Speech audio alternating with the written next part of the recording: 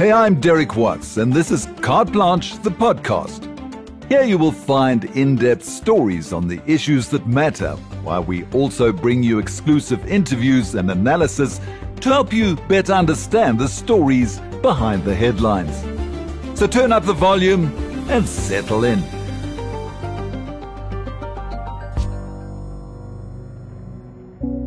In the so-called foundation years, it's essential for children not only to learn how to read, but to understand what they're reading. Many parents don't have time to do the job themselves, so it falls to schools, where our children spend more than half their day, to ensure they can read for meaning. So, how then should we respond to a study that says close to 80% of 10-year-olds in South Africa cannot read for meaning? And not even a grand plan by President Ramaphosa and the Department of Basic Education appears to be making the slightest difference.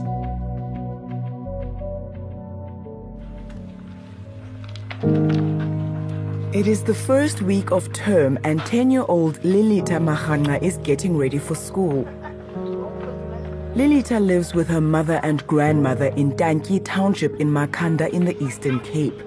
A supportive home environment and access to a school where teachers are able to give their learners one-on-one attention has meant that Lilita is an extreme outlier in South Africa, a grade 4 learner who is reading at a level much higher than expected for her age.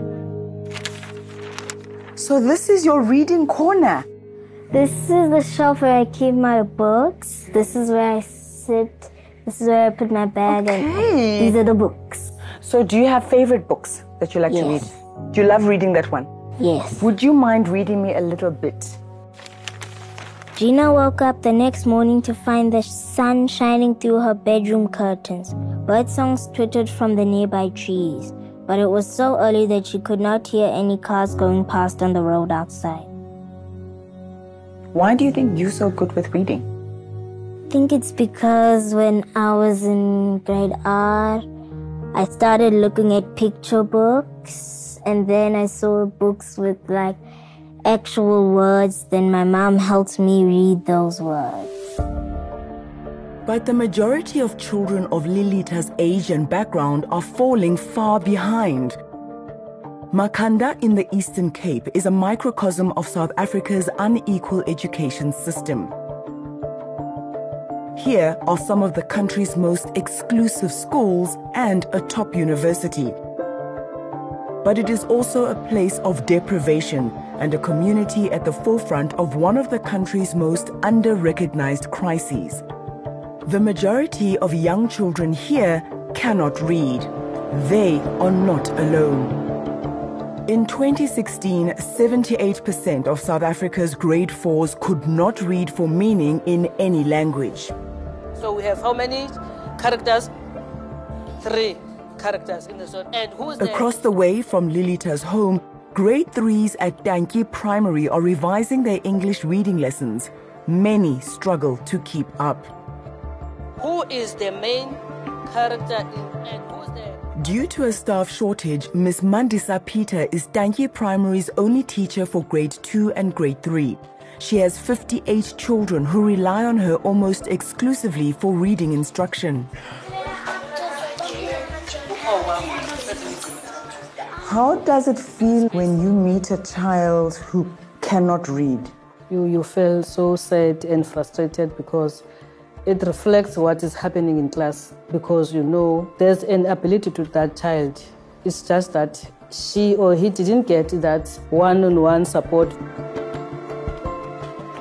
Another critical priority is to substantially improve reading comprehension in the first years of school, and it is possibly the single most important factor in overcoming poverty, unemployment, and inequality. If we are to ensure that within the next decade, every 10-year-old will be able to read for meaning, we will need to mobilize the entire nation behind a massive reading campaign. President Ramaphosa made this one of 5 fundamental goals for his term in office. But 4 years later, education experts agree that there is no massive reading campaign underway in the country. Though other priority areas for the Department of Basic Education are well funded, Minister Angie Motshekga has allocated virtually no budget to improving reading outcomes. Despite that red flag, Motshekga's Director General told Parliament last year that a national reading plan was implemented by all provinces. But this secretive plan has never been published, and progress towards its supposed implementation has never been made available for public scrutiny. Whatever the department is doing, it is evidently not enough. With learning losses due to COVID-19, it is projected that a higher percentage of children cannot read today compared to when the president made his grand commitment in 2019. Every 10-year-old will be able to read for meaning. It's teachers at schools like Danki Primary in Makanda who are at the coalface of the reading crisis in the country. They're still waiting for support promised by the president 4 years ago, and it is their learners whose only hope of escaping poverty is learning to read who are left behind. But those are the two kind of big categories, right? Professor Nick Spohr is an education economist at Stellenbosch University and a member of the Reading Panel 2030, a civil society organization set up to monitor progress towards the president's goal. Sitting here in 2023, would you classify this as a crisis, and if so, why? The fact that 78% of grade 4 children cannot read for meaning in any language. All 11 languages were assessed. If that's not a crisis, I don't know what a crisis is. And obviously, if you don't have a plan and you don't have a budget, there's not going to be any progress. And then we're really surprised by why children drop out, why we have such high levels of youth unemployment. It's not a surprise to me.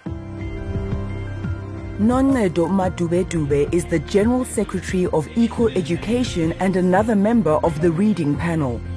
Give us the bigger picture if things don't change. If we've got the vast majority of learners in the education system in no-fee-paying schools unable to comprehend words, read for meaning, think for themselves, it means that we lose innovation, creativity, critical analysis that lends itself to a massive skills deficit in South Africa's near future. But that scenario is already a reality. A lack of reading comprehension tops the list of skill shortages in South Africa's labor market. What has the Department of Basic Education done to implement reading programs?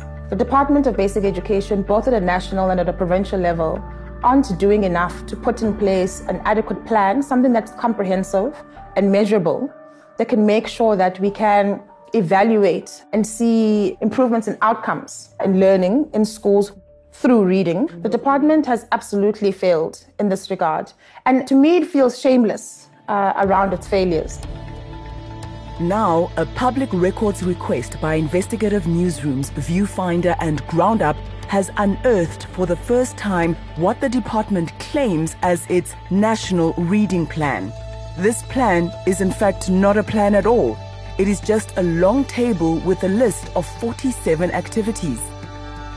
Some, like improved reading resources in classrooms, are desperately needed interventions.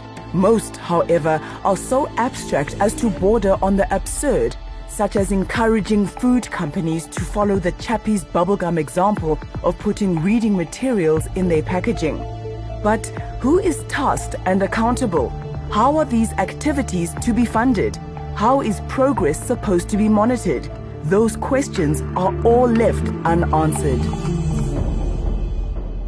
The Department of Basic Education has claimed in Parliament that it and the 9 provinces are implementing a national reading plan. But our exclusive access to this document has exposed a huge disconnect with what's happening in schools on the ground. Well, first of all, thanks Carte Blanche for getting it. None of us had access to this plan, and I didn't actually know that it existed. There's a whole laundry list of things there, right? It's still not in the public domain. There's still no budget for it. There's still no reporting against it. I do think it's a wish list. When we accessed the provincial progress reports for this plan, the department asked us not to share these publicly to protect certain officials' identities, and we're not surprised. These reports show that the plan's implementation is a random, uncoordinated mess. While some provinces, like the Western Cape, appear to be doing their best to fund and implement localized reading plans, others, like Limpopo, appear to be doing almost nothing. A lot has happened. It's not as if nothing has happened. Dr. Stephen Taylor is the department's head of research, monitoring and evaluation. From the plan that we have that is not public, it is not a proper plan. Do you think that the Department of Basic Education is doing enough to make sure that we meet the President's goals of 2030 to make sure that children are reading for meaning?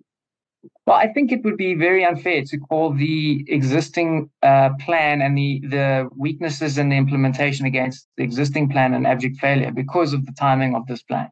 This plan was something that was approved just before the pandemic set in, and we had to respond to the priorities caused by the pandemic. I think what we perhaps wanted was, what is the Department of Basic Education going to do from now on? So I think a new revised plan that we're working on, it needs to succeed in bringing better coordination to the sector. Slowly.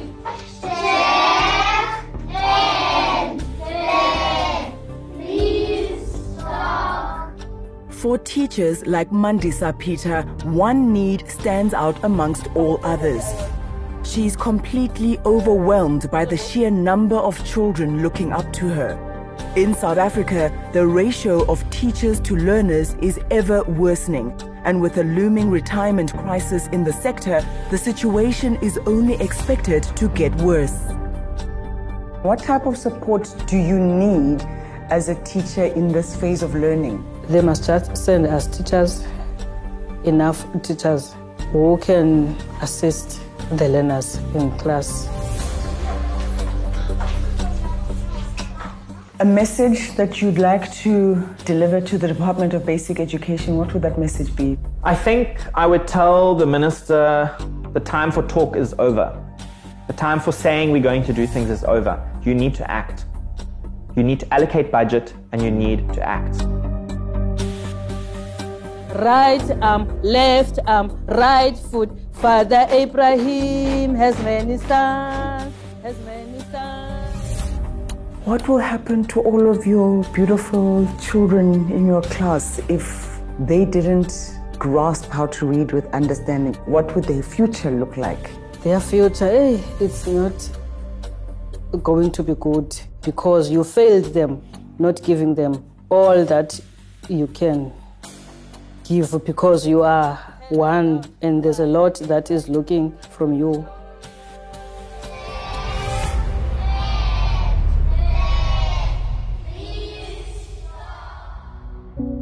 While it's easy to blame the teachers, it's important to keep in mind that oftentimes the teachers are overburdened with overcrowded classrooms and copious amounts of admin. If we want to ensure our youth enters the world with all the knowledge and skills needed, a combined effort from parents, teachers, and government is needed. Thanks for listening. In case you missed any of our earlier episodes, you can find them all now on Spotify and all other major platforms. Also, head on over to the Carte Blanche website for more insightful content.